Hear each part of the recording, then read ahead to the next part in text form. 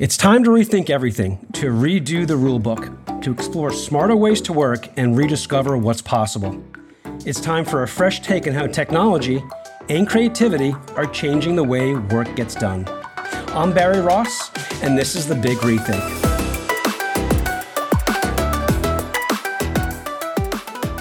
Today's episode discusses AI and the military supply chain and logistics.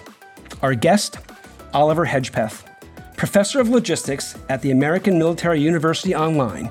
He is the first ever recipient of the Reverse Logistics Education Award from the American Public University System.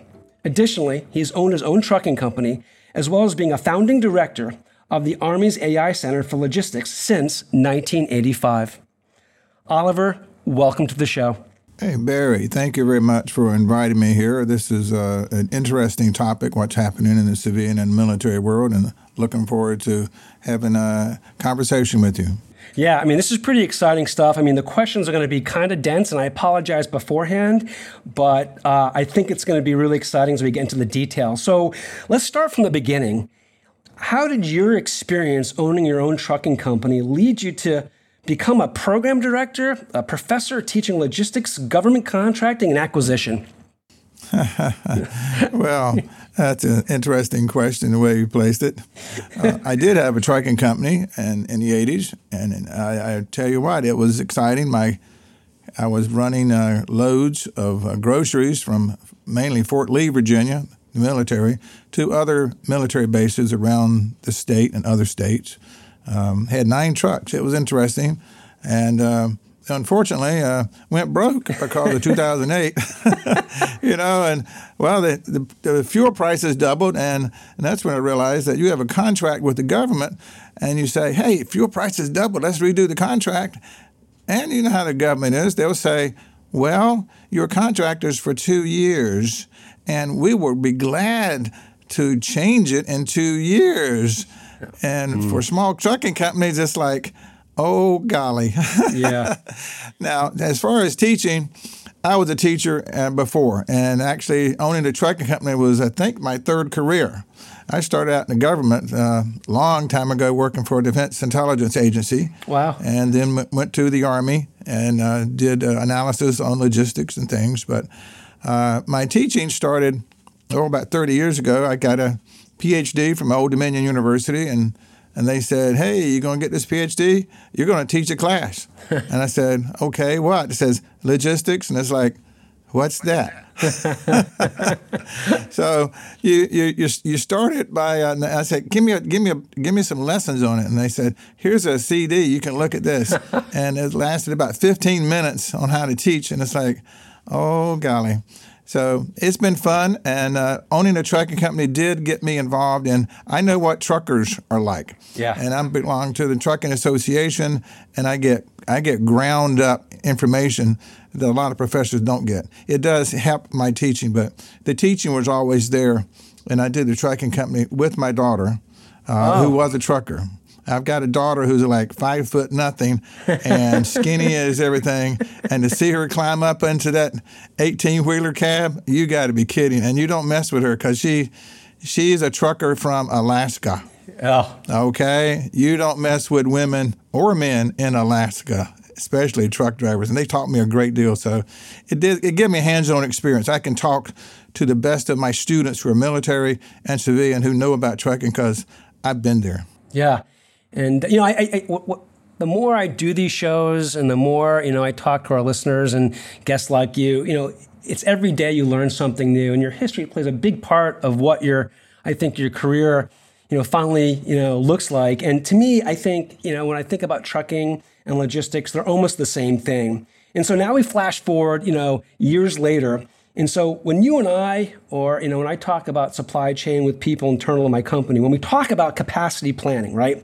We talk about demand, order, warehouse acquisition, management, things like forward and reverse logistics. What are the differences between civilian and military logistics for supply chain support?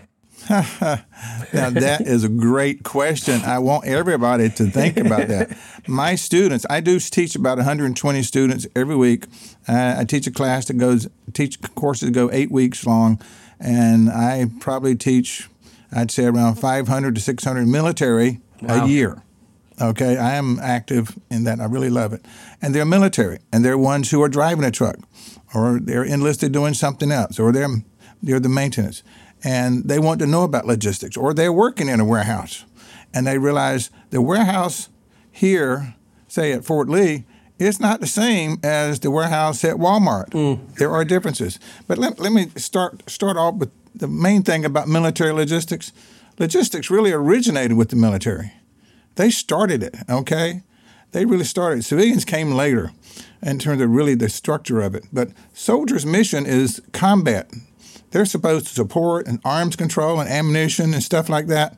And so their job is to, go to war, all right? And they need weapons to go to war, and food and things and clothing. Civilian logistics is different. They're involved in sales and promotions. The military logistics side is not really involved in sales and promotions. There's a whole different way of thinking, and that's something that military logistics people need to think about. When they leave 20 years of military logistics in a warehouse, they're going to go to a civilian warehouse and realize their job is not at the warehouse door where the truck comes. It goes all the way to a little island, maybe where vanilla is made. And there's been a storm on that island. And all of a sudden, there's a piece of their product that's not going to be there for 4 years because the island was crushed in a storm. Wow. Or they may realize what's happening now. This pandemic has stopped manufacturing in China. And people are realizing for the first time, my warehouse is empty and my shelves are empty in the civilian and military world because the product's not being made in China. We got about, a good chunk of our stuff is made overseas. So logistics really is interesting between military and civilian.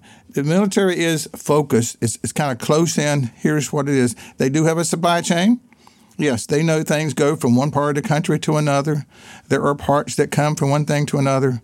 But in the civilian side, you've got to really pay attention. Otherwise, you lose your job. Okay? I've talked to military people. They screwed up. I've got pictures of a driver, military driver, turning over an 18-wheeler several times. Okay? And he gets back up, and the boss says, okay, you're going to put in a warehouse, get out of the wheel. But he doesn't lose his job. Okay? Now, a civilian rolls an 18-wheeler 2 or 3 times. You're not going to be driving that truck again, all right? There are differences in how your job is controlled. But it is interesting. They are different but the same. And you need to understand, for the military, you need to understand there is a linkage in that supply chain that goes all the way back to places in China and Mexico and Canada where you get parts.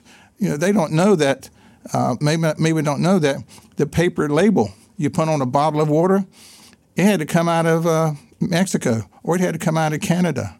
And if there's a blockage because of the pandemic, you're not getting the label to put on a bottle of water.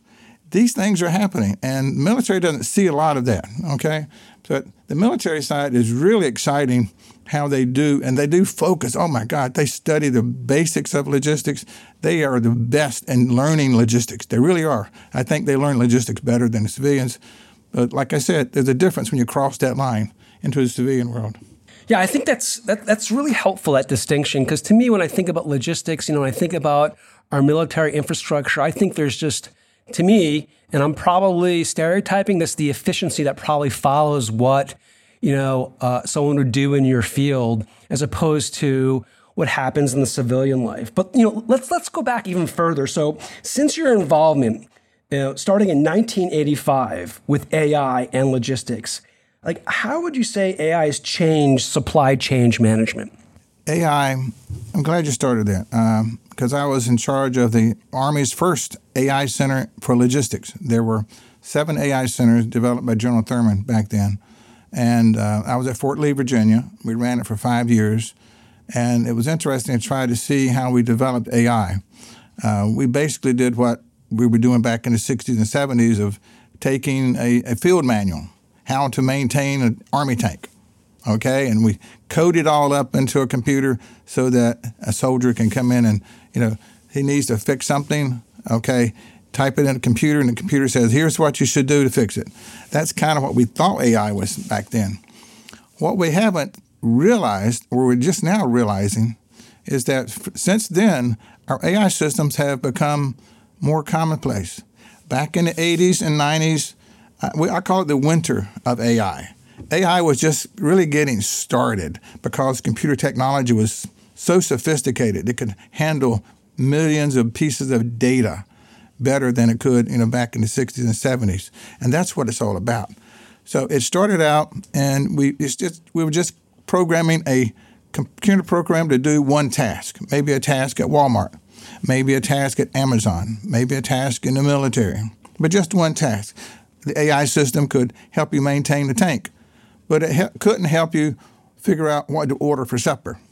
You understand? It's right. It was very specific. Now, let's move ahead a little bit. Today, you're involved in AI right now. In fact, how we're talking to each other is controlled by artificial intelligence software in your laptop computer.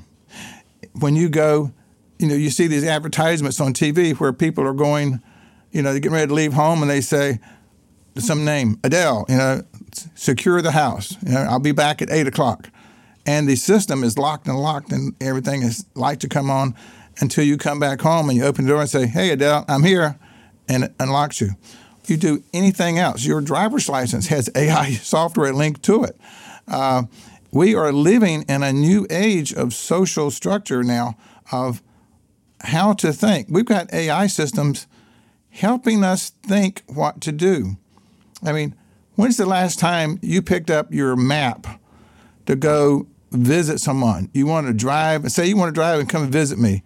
You would have in 30 years ago or 20 years ago, you would pick up a nice map got from gas station and say, okay, here's where Oliver lives. I'm going to drive down this road and this road. And now you just turn on your iPhone and say, I want to go where Oliver lives. And it tells you, get on here, turn right. That's artificial intelligence. You're not thinking anymore. And it gets kind of funny because I have a grandson who was using his AI system years ago in college to come visit me from Norfolk, Virginia. We live in Richmond. And I know how to get here, and he used to, but he was going to use the AI system, and he plugged in the wrong number or data on my house, and he was riding all around the back roads of Richmond, Virginia for an hour and a half. And I just said, just turn it off, hit 95, and take the next exit. And it's like, no, I got to use the computer. It's thinking for us. Think about that. That's kind of what's happened since 1985, from the winter of AI. And that was impacting the supply chain. Back then, we had AI systems in a warehouse. We had that would do just that warehouse. We had supply chains. You know where the product is being made in China, and the AI system on how to make it. But the connections back in 85 between where it is in China and your warehouse here at Amazon or Walmart wasn't connected. Today, it's connected. Today, if you need a supply chain item, a small item, if you need a small fan or a coffee cup, it says Merry Christmas on it, and you type it in the computer, it will look and search for you. You go on something like Amazon and you want to look for a book. It connects you through various AI systems in a supply chain that you can't see, but the AI system can see it, and it goes from one country to another country, from one database to another database. It is really linked today. Since 85, we are living in a new social world of thinking that's kind of being done for us. It's kind of exciting and a little scary too.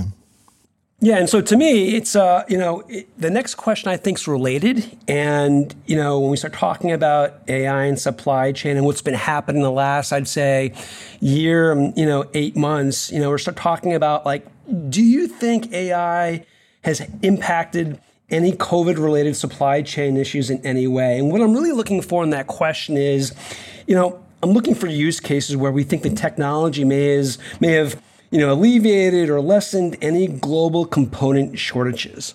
Well, one that comes to mind is Procter & Gamble. You remember about a year ago, you were trying to find toilet paper in a grocery store? I do.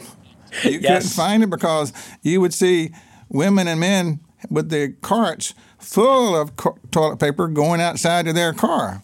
Well, Procter & Gamble didn't understand this, and they have used artificial intelligence supply chain connections to find better ways, faster products to be made. Procter & Gamble was leading the charge in using the AI software they had to find where the supply chain was.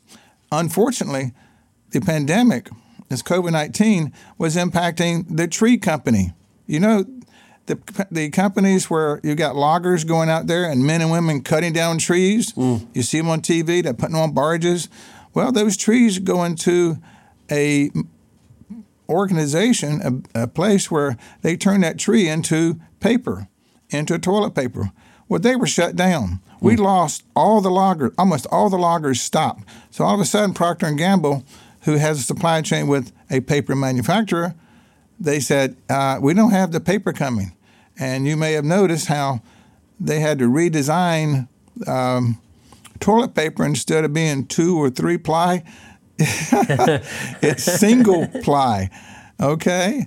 And they had to do a lot of supply chain scrambling. But AI has been used a great deal to track data in this. And the use cases, you know, it is really about tracking data. And Procter & Gamble and Walmart and Amazon are really the leaders in using robots and AI. In fact, I think Amazon has 1 human to 4 or 5 robots working in their store. Yes. They're not replacing them all, but we are in a, we used to have, I'd say in the 85 timeframe, we still had human-to-human connections in doing business.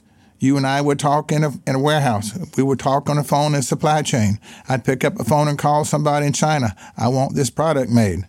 Now, I don't have to pick up the phone. The AI system picks up the phone. The AI system looks at the inventory data on the shelf. It's gotten to a certain point. The AI system places an AI call to another AI system in China, and it says, we need another order. Put it on the next shipment. And it comes. The human-to-human connection is being replaced by human-computer connection and what I just mentioned, computer-to-computer connection. The AI systems are talking to other AI systems. Now, the humans are still there, but it's most interesting. But Procter & Gamble was one of the neat ones to do that. I really, really enjoyed looking at their errors and trying to understand how to make things work. They were very successful, by the way. Yeah, I'm sure. And I do remember standing in line for hours. And I'm glad that's over with, as you can imagine. And so, as a manufacturer, there's a lot of companies out there that have global operations. In the 21st century, we have access to other technologies like track and trace technology, right? Like GPS, RFID, bar and QR codes. So how can, in your opinion, AI use these other platforms to support, global product delivery, returns, recalls, stuff like that? Well, it's most interesting. By the way, I did publish a book, RFID Metrics, back in the early days when I was at MIT at a conference. Oh, wow. and I was sitting next to a young man who runs an RFID magazine. And we were listening to Walmart and Amazon, vice presidents and executives on RFID and barcodes, and then GPS and things that are tracking data they want to. And I got excited about it. And he said, "Why don't you write an article about it?" So I did, and that turned into a book on RFID technology and barcodes. They're still being used today, and AI is being used to track this. Now, the AI system is really what's leading the charge to connect with these other global product deliveries, these returns and recalls. The AI system is built there. The AI system is replacing a lot of humans who used to, well, not totally humans, who used to be the analyst, the logistics expert, the supply chain manager who would say, okay, we're short on this, we need a new delivery, we need to return this, or these recalls are coming in. And we had a lot of recalls this last 19 months for the pandemic. And the humans got flooded with it and weren't sure how to handle all these recalls. And they helped it be done, that was done really improved by AI. AI systems were built, the last year, more AI systems in warehouses and supply chains for delivery and recalls and how to handle it. AI has led the track and trace. of all of these products. The products didn't develop anything. The people doing it didn't develop. They went outside and called a university or called a company that's making these systems to help track that data. So AI has really been the global leader in doing all this. It's really exciting. Yeah, just having visibility through your supply chain is huge, of course. And to me, just looking at these other technologies, I mean, QR codes as an example, and you mentioned it, has been around for, close to 15 years. I remember first using the QR code, as a test, and I think it was, our wireless show so many years ago. And it's great to see that these technologies are actually improved and being used, during the last year and a half. So let me ask you, it's actually a short question compared to some of the other, questions I've been asking, almost like textbooks. But, so what branch of the military do you feel is best using AI right now to manage logistics? Oh, I would say Air Force. The reason I'd say, the military is using it, the Army's using it. I've seen it for the last 30 years, helping in the Army with data management for medical systems. But I'd say the Air Force. They've got something called R2, ARTU, and it basically it's an aircraft, okay? It's an aircraft that flies all by itself, and it knows how to fly and find the enemy. And they've come to a point, and here's the key thing. It's weapon systems. I'd say weapon systems in the Air Force. And they've got R2, which will fly out. A human pushes the button that says launch, and it goes out. It goes into the enemy territory. The human's not looking through a camera to say, okay, turn right, turn left, or drop your bomb right here, or you see this car driving down the road, go shoot at it and kill who's ever in charge in that car. No. They have an ability to turn the AI system on to say, you do the thinking. You send the weapon so they're sending a weapon system out that can actually go beyond just a human-computer connection, is really computer-computer connection, you might say. Having the AI system do the actual thinking is one of the big discussion issues underway right now. There's a big discussion in the Air Force about how much autonomy do we give this artificial intelligence weapon system? Do we tell it to go out and do this thing? The thing is, China and Russia are doing the same thing. Now, I won't say the Air Force is the best, but they're using AI in terms of helping to develop weapon systems too. So we may in the future see AI system fighting an AI system. And what's going to be interesting, and the question is really being raised right now. I think Henry Kissinger was raising it this year. He wrote a book about it, and on how AI is doing things differently. And the big issue is, when do we, or how much do we give autonomy to an artificial intelligence system? I mean, there's one thing to say in a warehouse, the AI system, you track the inventory. You look at the shelves. When the shelves get a certain level, go buy some more stuff. And he sends orders in automatically. One AI system talking to a supply chain AI system, or talking to several hundred AI systems at the same time, something a human can't do. You can't make 100 phone calls at one time, but the AI system can. So I can see where the weapon systems are in a point now of discussions with our politicians, our government leaders, our military leaders. How much autonomy do we give that weapon system that we launch as a human, and it's in the sky and it's riding around looking at a target? They probably won't tell you how much is being done by the computer right now. That would probably be some top secret thing or political thing. But it's there. It's capable. AI systems are capable of running the show. The show may be a warehouse. It may be reordering stuff on the shelves at a grocery store. But I'd say the Air Force is a leader in thinking about this technology. Yeah, I think you bring up a really good point. I mean, different use cases. One is supply chain, right, and logistics. The other one is, lighting up a weapon system with this artificial intelligence, and it has to be given more thought. I think, not just from a business person like us. So if you had to look in your crystal ball, right, what innovation can we expect in the military supply chain, say, in the next 10 years? Okay. It goes along with what I was saying. I think we would see more R2s, ARTUs, more independent flying weapon systems in the military. You will see them on the ground. I can imagine there would be, tanks that are driving. We have cars. I mean, I just heard the news this morning that Walmart's got a self-driving truck to deliver goods to your home. Okay, so be careful. A Walmart truck's going to drive up and drop some things off, or go from one Walmart warehouse to another. The military is doing that, and I do believe they'll have more AI systems making more human decisions for tanks that are on the ground. I mean, why go, if you've got a tank that can be out there run by artificial intelligence, basically robot, we call it robots, but it's AI, then you want to not hurt some human. You want your soldier to be alive to think and say, okay, here's how the strategy needs to be developed. Here's the tactics to be developed. But there is that issue of, will the AI system be able to develop a new tactic that we haven't thought of? Now, I'll mention that because in Henry Kissinger's book, I was shocked. I just read it a couple of weeks ago. I was shocked that there was a chess maker, a chess expert in the country, the biggest chess maker person, and he was beat by an AI system. They trained the AI system to study chess, didn't know anything about it, gave it no rules.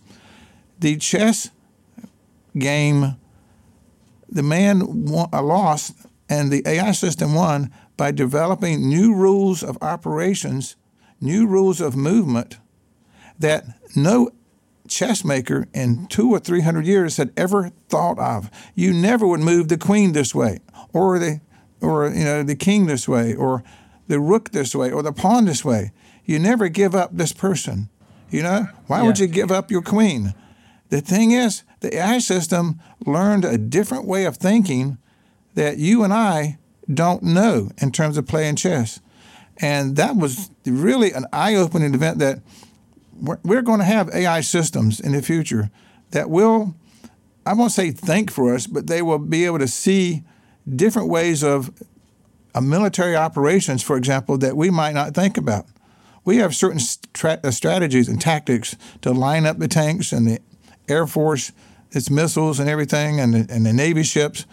We have the submarines. We have a certain way of doing things based on hundreds of years of experience and recent experience.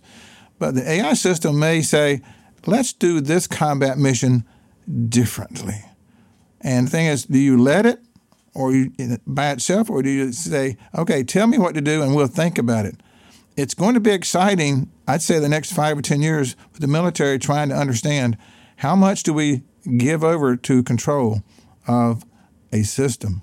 Yeah. And I think there's some, like we were saying before, there's probably some ethics that have to be discussed, whether you're turning over a weapon system just to be completely independent of human thought.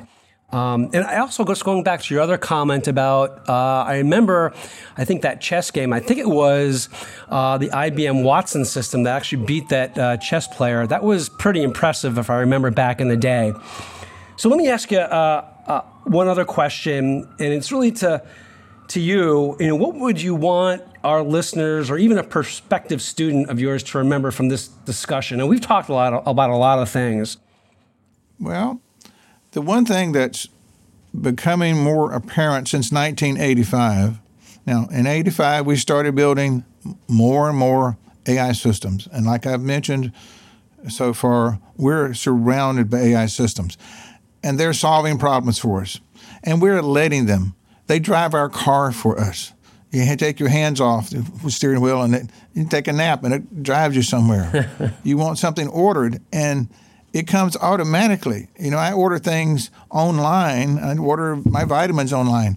And the computer system sends it to me without me ordering now. It knows when I give out. And so the knock on the door is, there's your new order.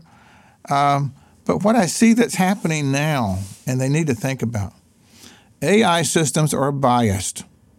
Now, let that sink in. All AI systems are biased. I want to say it again. 100% of every AI system you can give to me, whether it's a supply chain AI system in a warehouse or whether it's self-driving a car, it is biased in doing certain actions. A lot of those actions are developed by humans, and a lot of humans go in putting together ideas and what action you take from this point to another, but they are biased. And so there's this ethics. You mentioned the word. I'm glad you did. The ethics issue is in discussion right now in Washington, D.C. The politicians who are overseeing the development of AI systems for the military, for the government, and for civilian use and state use, wherever, there is an ethics issue.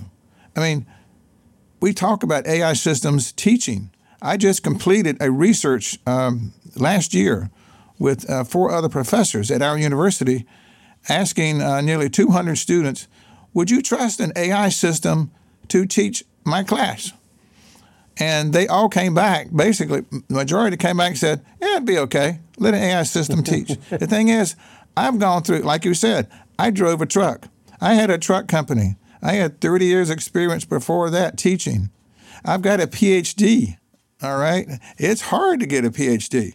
And I had to learn to teach and how to deal with people and how to talk. And an AI system doesn't have those emotions, doesn't have that experience, but AI system does such a good job of presenting the data. So that's the thing to look at, the ethics of using AI in a warehouse or to help a teacher or to help you conduct an interview. How much of ethics is there that we need to talk about? It's going to be a big deal. And watch the government over the next, I'd say, 5 years or so, talk about ethics and talk about bias. Not just here's an AI system that does this job or connects to another system, and you're going to learn another term this year coming out. There's artificial intelligence, AI. There's also artificial general intelligence, AGI.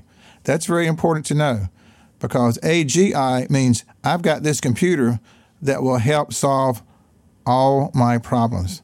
That's where we've been trying to go since robots when AI was first invented in 1943. Not AI, computers. Computers were first formed in 1943 during World War II. And the question came up then, is this machine intelligence better and smarter than us? Well, we might have AGI, artificial general intelligence, in some system that can help you with cooking a cake or help you drive to the store. It might be a general intelligence machine. Watch that coming out. People are going to start using that, but it goes back to that word you said, ethics, and how biased is that system. So ethics is big time. Watch out for that.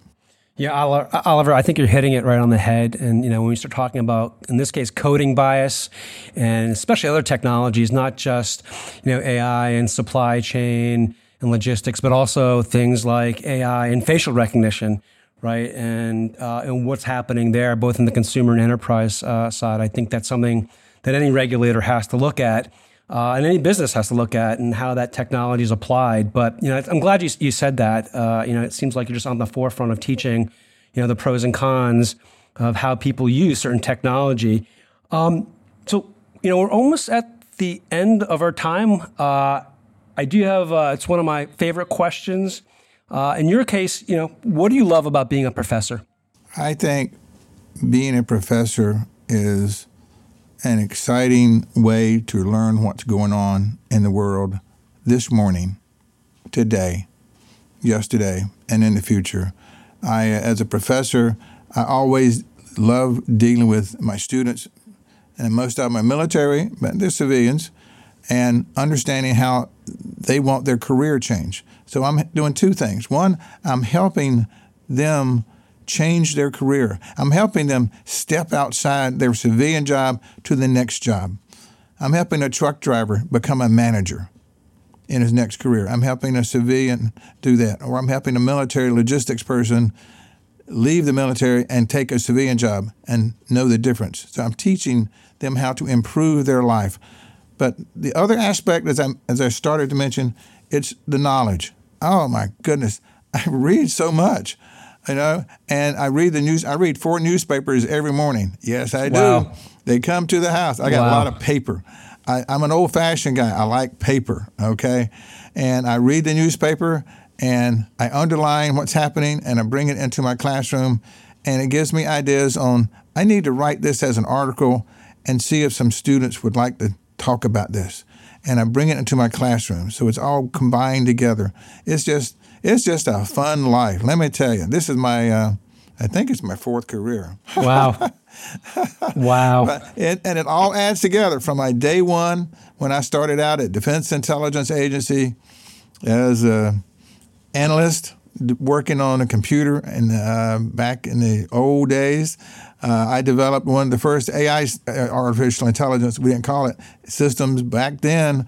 I developed a plotter that could actually draw circles and lines and draw maps of where the Soviet missile sites were. I'll tell that, okay? That was one of the first. I did that. We didn't call it AI. We just called it computer stuff. But it's been happening all since then, and it's most exciting to see what we can learn as a professor. Professor is just one of the coolest jobs around, and I would encourage you, anyone, you get a chance to teach a college class or high school. And I have taught a high school class locally here. And teaching 11th and 12th graders about what's going on in the world, especially logistics, and that's what I teach, is most exciting to see how they see the world too. It's very exciting to see how they see AI. By the way, the people in their, say, 25 and younger, they are being raised with AI system helping them make decisions more so than Absolutely. myself. I turn my computer off and make a decision. I've got a paper map in my Jeep, and I leave it there just to look at, and I laugh at it. It's there. Although I will pick up my iPhone and type in where my granddaughter's office is and say, take me to Ashley's place. And it will. And I will listen to it while laughing at that paper map. So teaching is a fun profession. Everybody go out there and be a professor. You're a good man, Oliver. And I've really enjoyed having you on the show. It's really been a great perspective. And I want to thank you for being on the show. That's the most important thing. Well, thank you very much for talking to me today. The subject that you raised is really front page news, front page thinking in everybody's head, whether they know it or not. What you brought to our attention today with this interview is just really exciting. And thank you very much for bringing this to our attention to discuss. You're a good man, Oliver. And to our listeners, if you enjoyed the podcast, if you didn't enjoy the podcast or have ideas to make us better, visit our feed on iTunes to rate, review, or subscribe. Or if you're listening on Spotify, be sure to hit follow. We want your feedback. Well, that's it for us on another episode of the Big REthink. Until next time, I'm Barry Ross.